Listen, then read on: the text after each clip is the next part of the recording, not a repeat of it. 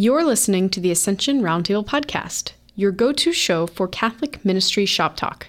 Episode 3, Can Youth Group Small Groups Actually Work? If you've ever led a teen small group, you've probably experienced at least one of the following. Blank stares, the teen who never stops talking, more than a few awkward moments, and hopefully a few groundbreaking ones. In this episode, Alan and Colin, who are seasoned experts when it comes to youth ministry, are going to help you get past these problems and learn how to make small groups work for your youth group.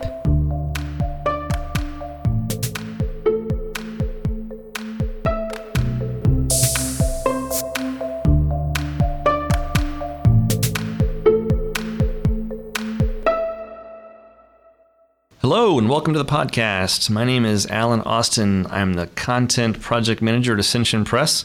Before we get started, I want to remind you that we want to hear from you. Whether you have questions, problems you want us to troubleshoot, or just give us some feedback, please leave a comment on the show notes, which you can find at ascensionpresents.com/podcasts. Or if you just want to shoot us an email, you can do that at ascensionroundtable@ascensionpress.com. So, today I'm joined with Colin McIver, my friend, my mentor, my person whose shoes I want to walk in one day. I'm running out of things to say. A gentleman, a scholar, a buddy, a friend, and a guy who spends a lot of time with teenagers. Hello, welcome, Colin. Well, thank you. You're very kind, Alan. How are you today? I'm doing very well, very, very well. It is a great day in Philadelphia. And it's a great day down here in Louisiana as well, where it is a balmy, 146 degrees, something like that. That's almost like a fall day for you. Yeah, it's cooled down about 10 degrees, so we're good. Now, rumor has it that you guys eat like just tons and tons of jambalaya and gumbo down there in Louisiana. Is that true, or is that just like what people think about Louisiana? It is absolutely true. We have breakfast jambalaya, and then we have breakfast. We have 11sies jambalaya as well. So you just have to get as much as possible. Actually, we're dealing with a little bit of a scandal down here that somebody tried to publish a recipe for healthy gumbo, and so we really kind of circled the wagons, and we're trying to really be gumbo activists down here for the authenticity of gumbo. You know, we fight relativism in all its forms, especially culinary relativism. Healthy has no place in gumbo, for goodness sakes. Well, yeah, I mean, healthy sort of, yeah. Or kale has no place in gumbo. I think that's more the truth. No offense to kale lovers out there. It just doesn't belong in gumbo. That's all.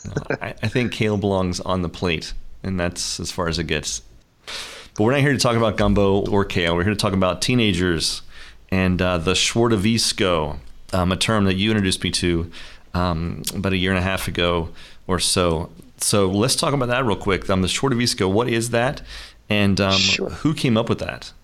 So this idea of a Shwardavisko, in Polish, it literally translates environment or maybe habitat, but it refers to the experience that young people had in the ministry of a young Father Karol Wojtyła. So that, of course, that's St. John Paul II. And as a young priest, he had a very active youth ministry in his parish, in St. Florian Parish. And I think this could be said even of the experience that young people had in his classroom when he was a professor, that there was this zone of freedom, a Shwardavisko, in which they could really and authentically be themselves. So some of you may be familiar with the stories that are told of his youth ministry, that he would take young people on camping trips. They would flip over canoes. They would occasionally evade the KGB. But the more important thing is that they would really be, through his mentoring, free to be themselves, free to really share their hearts and to grow in wisdom. And that's, of course, what we want for our young people today. So even though there weren't all the technical structures of youth ministry, and that hopefully your youth group or your confirmation program or your study, your classroom will never have to evade the KGB, your group will certainly face some of the same challenges that he did in trying to mentor people, young people, to really be themselves and to be comfortable to express what they really want to express. So yeah, that's kind of the idea of the Shwardavisko. And I have the privilege of wearing a few hats. I'm the training specialist for Ascension, but I'm able to sort of be out there on the road and to listen to others and gather wisdom and share most effectively because I'm still in a school and I'm in a parish. In the school, I'm a campus minister. Just yesterday, I had 108 sophomore high school girls on a retreat, and we had some small groups, and we tried to build a Shore Divisco there. And just this Saturday, in a couple of days, we'll be taking 110 confirmation candidates on a retreat. And our whole program, and we've been using Ascension's Chosen program, our whole program has been about not only content, but building that Shore Divisco so that in that small group environment, through the mentoring of some great small group leaders, our young people can authentically be themselves and find a formation that's not just of the mind, but that's of the heart, that's of real lived experience and growth in our Catholic faith. Yeah, I think that word authentic is huge. There's a real lack of authenticity, I think, in our culture today, especially in the teen culture, and they just want somebody who they can feel safe enough they can be themselves with, and also know that the person they're sharing with is going to be authentic and going to be real with them as well. My experience in the past with people wanting to, or people that were intimidated or apprehensive about joining the core team or leading a small group and saying, they're not hip enough, they're not cool enough, or they don't know how to get along with teens. And I always had to tell them they don't want somebody trying to be a teenager. They just want somebody to be authentic with them and be who they are. In their world, they have so many people they engage with that have a certain agenda that they feel like they have to kind of step into a certain role with that agenda, whether it be their parents or a teacher or a coach. And so for us leading small group, we got to just kind of step out of that and say, look, we don't have an agenda for you. I'm here for your agenda. I'm here for you and what's on your heart, what's in your life. And I want to talk to you and meet you on your terms, on your turf, in your state in life. And I think that they respond well to that kind of authenticity in their lives. Yes, I think you're exactly right. The key word is authenticity. Whether we're talking about authenticity in gumbo or we're talking about authenticity in small group leaders, it's being real. It's being who you really are. So that when Pope Francis talks about how the shepherds must smell like the sheep, he's not talking about pretending that you are a sheep. He's not pretending about, you go into a small group and it's a bunch of teens so that you're going to start to try to dress like them or listen to the music that they're listening to. But what he does mean is that we have to authentically listen to and come to know their culture and authentically be real with them about our own experience. Everyone who's listening to this podcast, unless you are still a teenager, is a recovering teenager. That experience of teenage life, however distant it is in your past, is something that you have kind of in your toolkit. You have been a teenager, and some of you are like, okay, now I need to take a deep breath, and that's a little bit of a rough memory. But we all have been there in their shoes, even though some of the things in the culture are different. We know those experiences. So, yeah, I think the key, you're precisely right, is being authentic. If you're older, a lot of our teens are sorely lacking authentic witnesses to the faith that are older, maybe even their parents' age. We'd love to think that all teens are being brought up in homes where there's vibrant Catholicism and just a great and thriving family, but that's not always the case. And so you just really being you, striving to grow in your faith, whatever your age is something that can be a huge asset to them. And I would also say that on the flip side of the coin, there's some young people who may think, I'm just too young to do any of that. I would volunteer to lead a small group, but I got to wait another 10 years or something like that. And I would remind you that more than once in Scripture, when someone tries to kind of back down at God's request, God says, say not, I am too young. So to all our Timothys and Isaiahs out there who are going to try to say, well, I'm too young to lead a small group. That's not true either, that you have some fresh experience to give to them. And perhaps our young people will be particularly willing to listen to you because you were a teenager not so long ago, because maybe the way in which you're still discerning your vocation is something that can be helpful to them. And I think if I look at the most effective programs I have seen is that there's a cloud of witnesses, a diversity of small group leaders coming from different places, some who are older, some who are younger, men, women, just that authentic diversity, that's sort of going back to my Louisiana, sort of a gumbo pot of experience and vocational wisdom that can all go into that equation to have a community of thriving small groups. Absolutely. And that doesn't mean we have to, when you mention being real with them, that doesn't mean we have to necessarily glorify our sin of the past, but there is a certain sense of acknowledge our brokenness, that we're all in this journey together and to journey together, not point fingers at them, but say, hey, I'm with you and we're in this together, and let's point ourselves toward Christ and kind of march in this direction. Exactly. I think that's a question that comes up often. People say, well, how much should I share as a small group leader? And there is, of course, a balance. I would love to say, here's a scientific equation. You should share 46.2% of your experiences or something like that.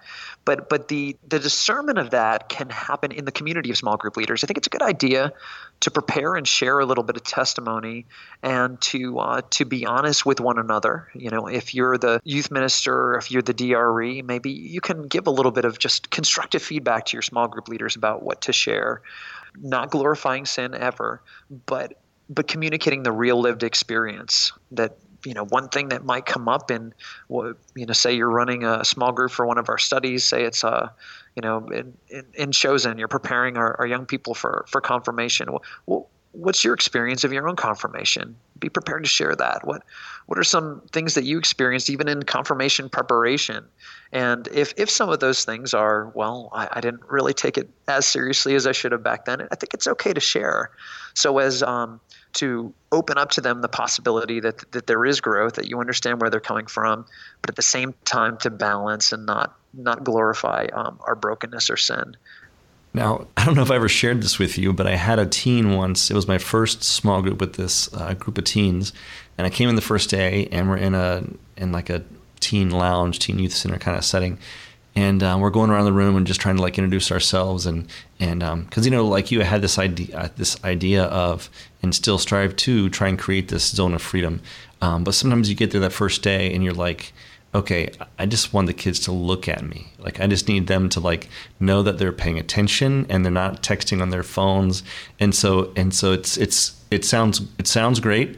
And then you walk in that first day, and then reality of these are teenagers, and they don't want to be here, and most of them would rather swallow shards of glass than listen to me.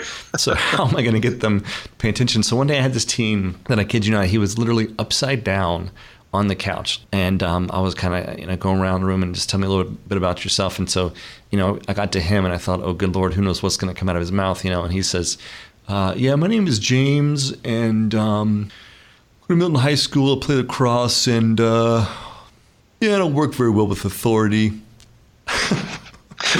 No. Perfect. All of my nightmares are coming true right now. So my question to you is, what do you do when you have discipline issues? How do you deal with that? How do you create this zone of freedom? But then when the rubber hits the road and you've got teens that are being disruptive, or teens that are just not engaging, or teens that don't feel safe, and it's always that first day where you have to kind of set that standard. So how do you deal with just indiscipline in general in a small group setting? That's an excellent question, because we want to avoid them thinking, oh, this is exactly school, or we want to also avoid them thinking, I can do whatever the heck I want here.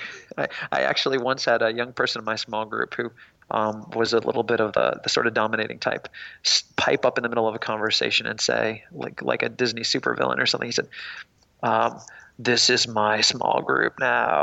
It's oh gosh,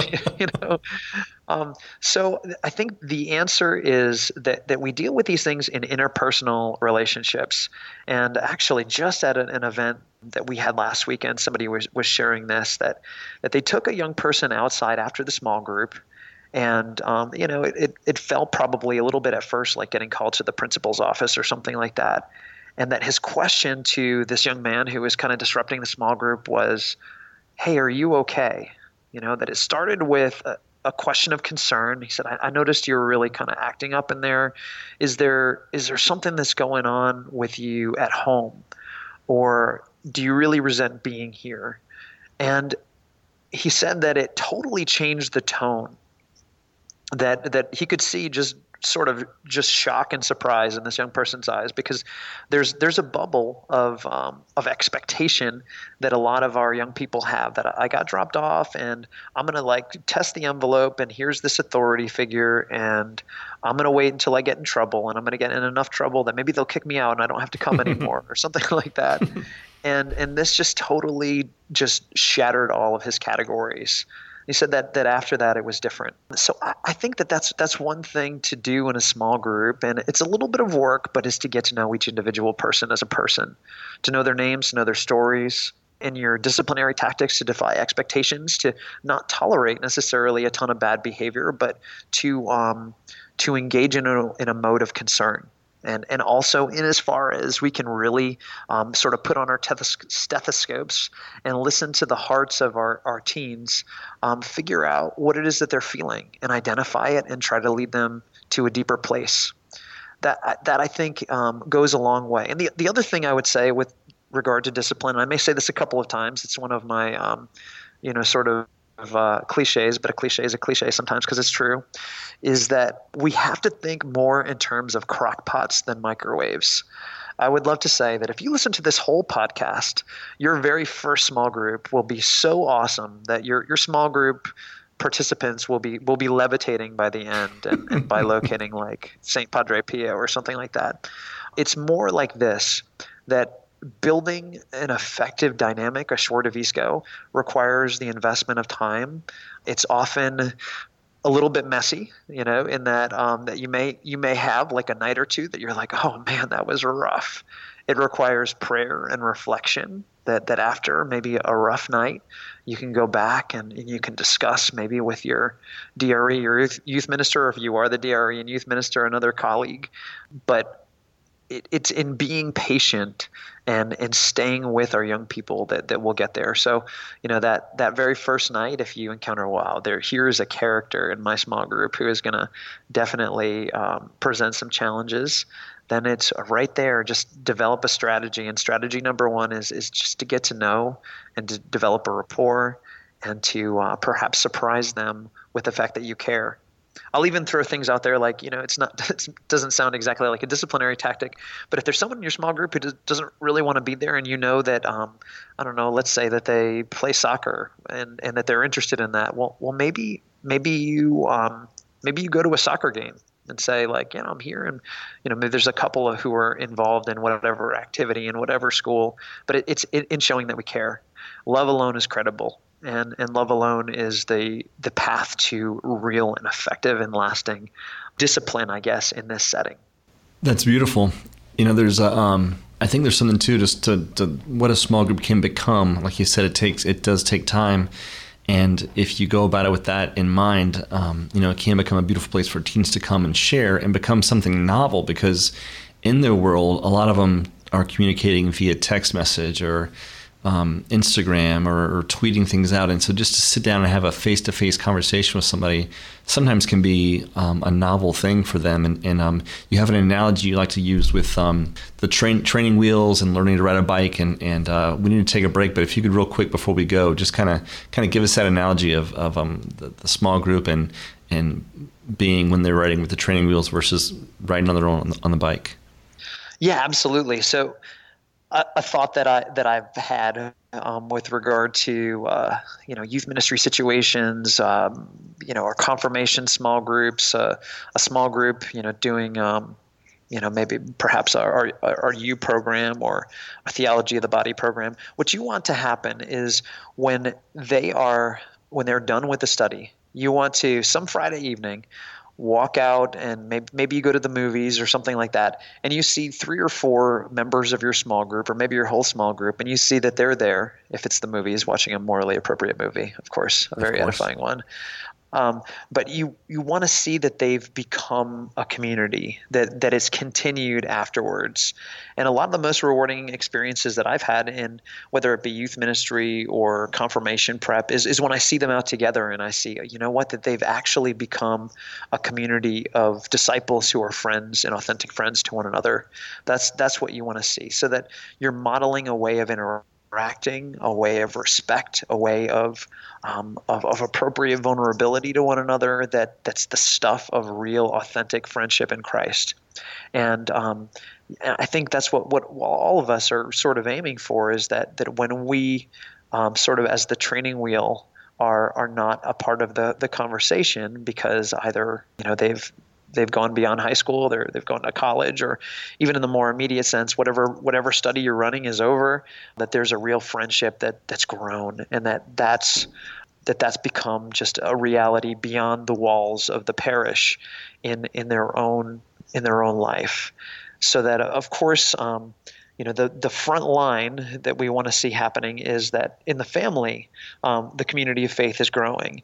And then maybe the second thing that we want to see is just in that community of friends. Yesterday, kind of going back to my experience of being on an all-girls sophomore retreat and having the privilege of really being a fly on the wall, one thing that I heard them say over and over again was in reference to their quote-unquote friend group. They just kept talking about these groups of friends, and I'm like, yeah, they're talking about the small groups that they've organically formed just hanging out in school.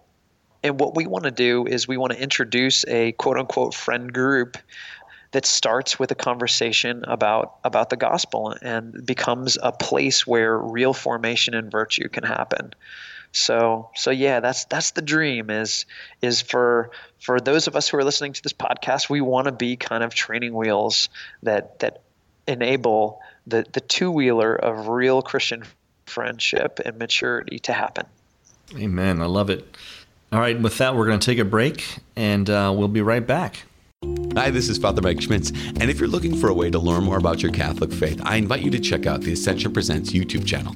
You're going to find tons of free videos featuring Catholic presenters like Matt Fradd, Leah Darrow, Jackie Bobby Angel, and Emily Wilson. Go to youtube.com/Ascension Presents. That's youtube.com/Ascension Presents. And if you like what you see, please share and subscribe. All right, and we're back. So we've talked about the ideal dream for a small group and what we're shooting for and going for. So let me ask you some of the questions that come up all the time that people want to know how to deal with certain situations in their small group.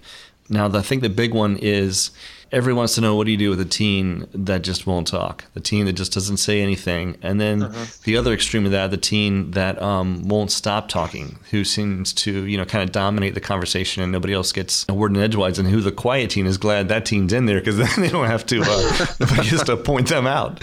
But what do you do when you have those two extremes in your small group, or one of those two in your small group? Sure. So a couple of strategies. One, I can tell you has been verified by teens. I had the opportunity this summer to be in a workshop where it was a lot of listening to teens who are preparing for a more peer ministry sort of situation. And with regard to both the teen who talks too much and the teen who talks too little, they really thought that the strategy of subdividing the small group in certain circumstances was helpful. What I mean by that is it's kind of an educational term, but to think, pair, and share, so that a question is thrown out and then everyone has a chance to think about it for 30 seconds or so, or however long you deem is necessary. And then before it goes to the whole small group, there's a pairing up, a little bit of an Emmaus experience where they can talk one-on-one. And for your teen who talks and talks and talks and talks, well, there's maybe an even more formal thing where you could subdivide that so that there's equal amount of time on both ends. But there's also an opportunity for your more introverted teen to just have a one-on-one conversation, which is a little less intimidating. And if it just so happens in the small group that they're sitting next to the person that they already feel most comfortable with, well, that's fine. Sometimes there's maybe a little overly zealous movement to separate teens from their friends in small groups, to say, well, I want you to meet new people. But I think that there's a balance there between that and the idea that we want to take those who maybe have a little social anxiety, or who are just maybe a little more naturally introverted. We want to make them feel comfortable enough that if there is one person who they have enough of a relationship with discuss, that they can discuss.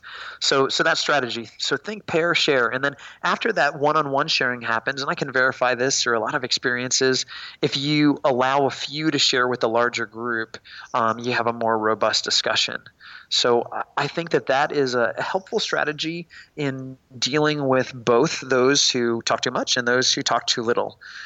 The other part that I would say too, and a lot of our programs have this as well, is an opportunity just to write, an opportunity to just take a couple of minutes so that the ideas can be distilled and put down on paper, so that even the one who may not be the most vocal contributor to the small group still has the benefit of really being able to think and crystallize ideas. I do think another thing to avoid is the idea that everyone in the small group has to be, equally vocal, because that's just not everybody's personality. And we want to respect where people are at. And we also have to acknowledge that for some teens, there are more severe social anxieties that kind of take over. For the one who shares too much, I think you have a great opportunity here that if your oversharer is somebody who is already very positive about being there, then you can have just a very real conversation where you can affirm how much they've grown in their faith and how much you're excited that they're excited, and then just to be sort of very real with them about the objective you have for the group. You might say, hey, you've come so far and you have so many great things to share, and I'm really grateful for that. I want you to help me to help the whole small group to enter in. And part of the way that we do that is by listening as much as we speak. I'll often share, because it's true, I'm a bit of an over talker. I never met a microphone that I don't like. And so what I'll say to a teen who also is in that category and who talks too much is that I can understand where they're coming from, and that I've discovered that God gave me 2 ears and one mouth for a reason, and that I try to listen more, and then I'll try to model that for them in the group too, so that I don't give into the temptation to talk too much in the group on a good day, at least. So there's that for the over talker and the under talker. Those are at least a few effective strategies. And overall, I would say the recipe for this and for other issues is just getting to know each person in the group one-on-one. Yeah. So that there's enough of a relationship that you can have you've earned the right to be heard.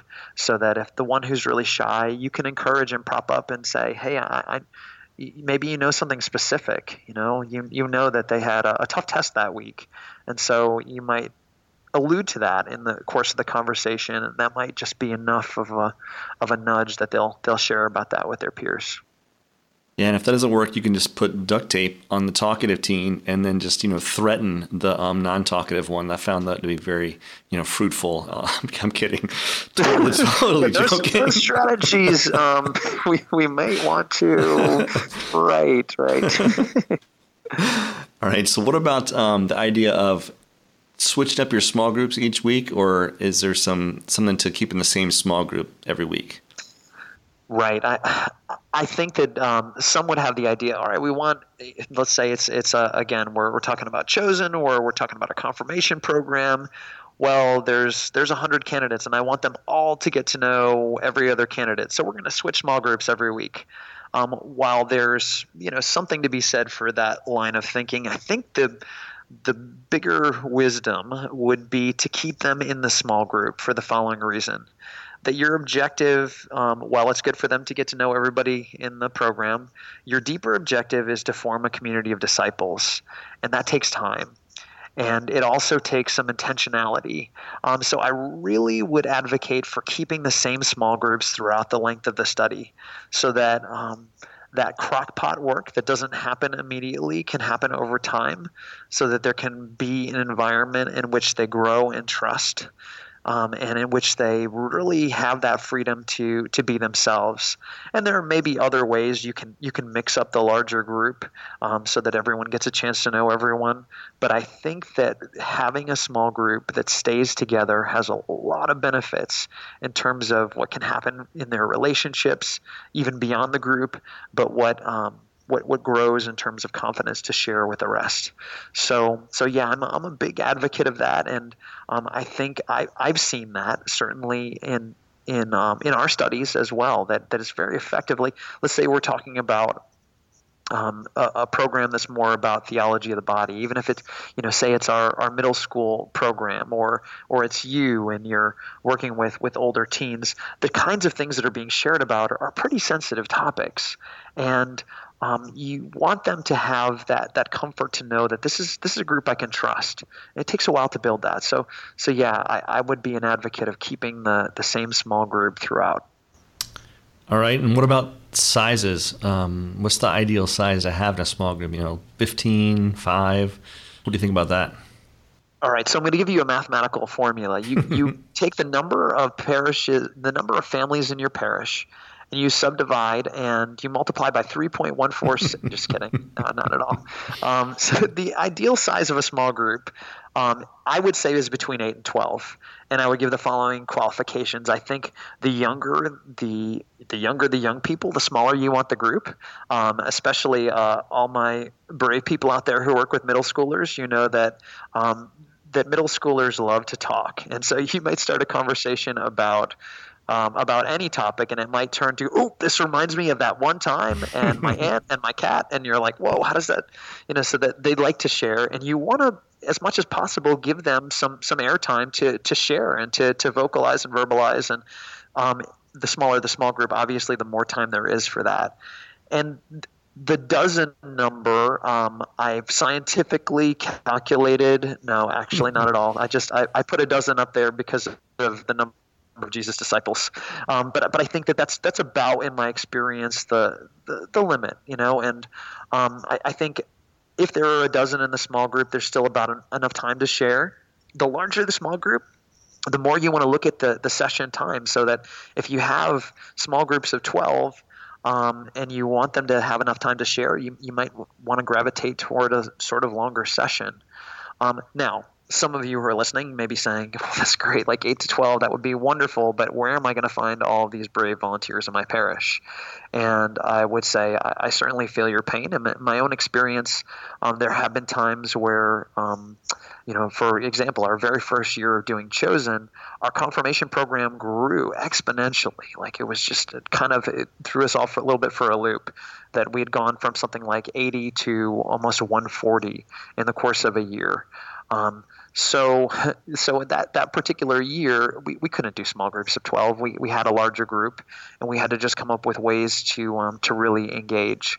So I think that if you do have a challenge, maybe you're looking toward building your program and finding more volunteers for the future. But at this particular juncture, you may say, yeah, well, my small group's going to be like, they're going to be 18 in there.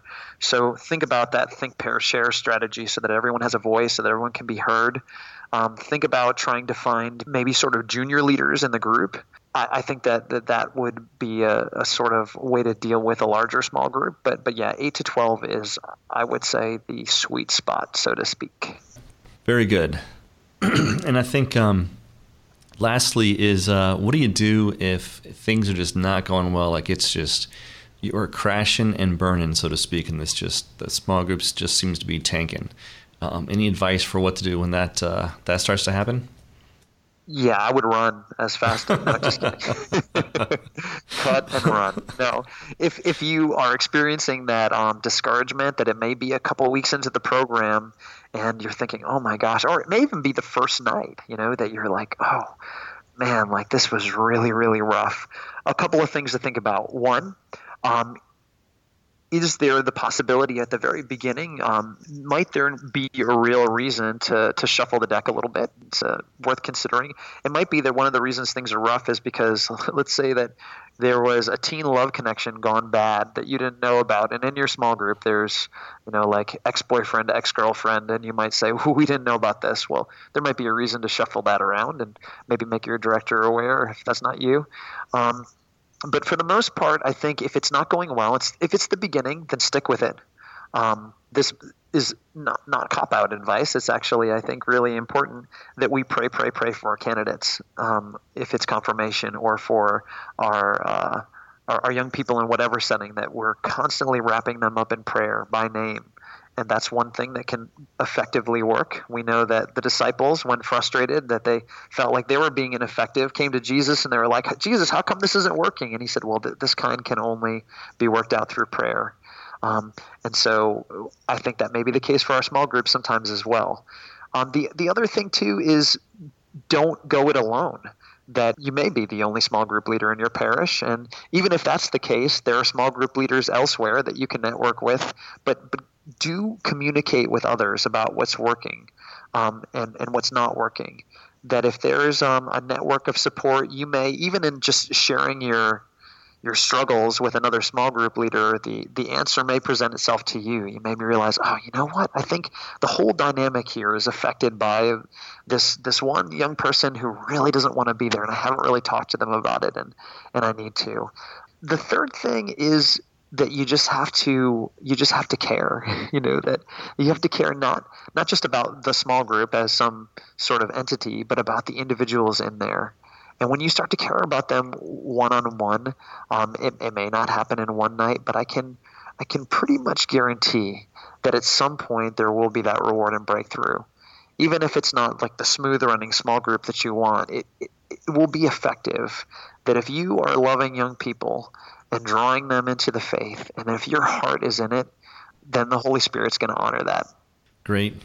Well, Colin, you are a good man doing good work, and I thank you for your time today.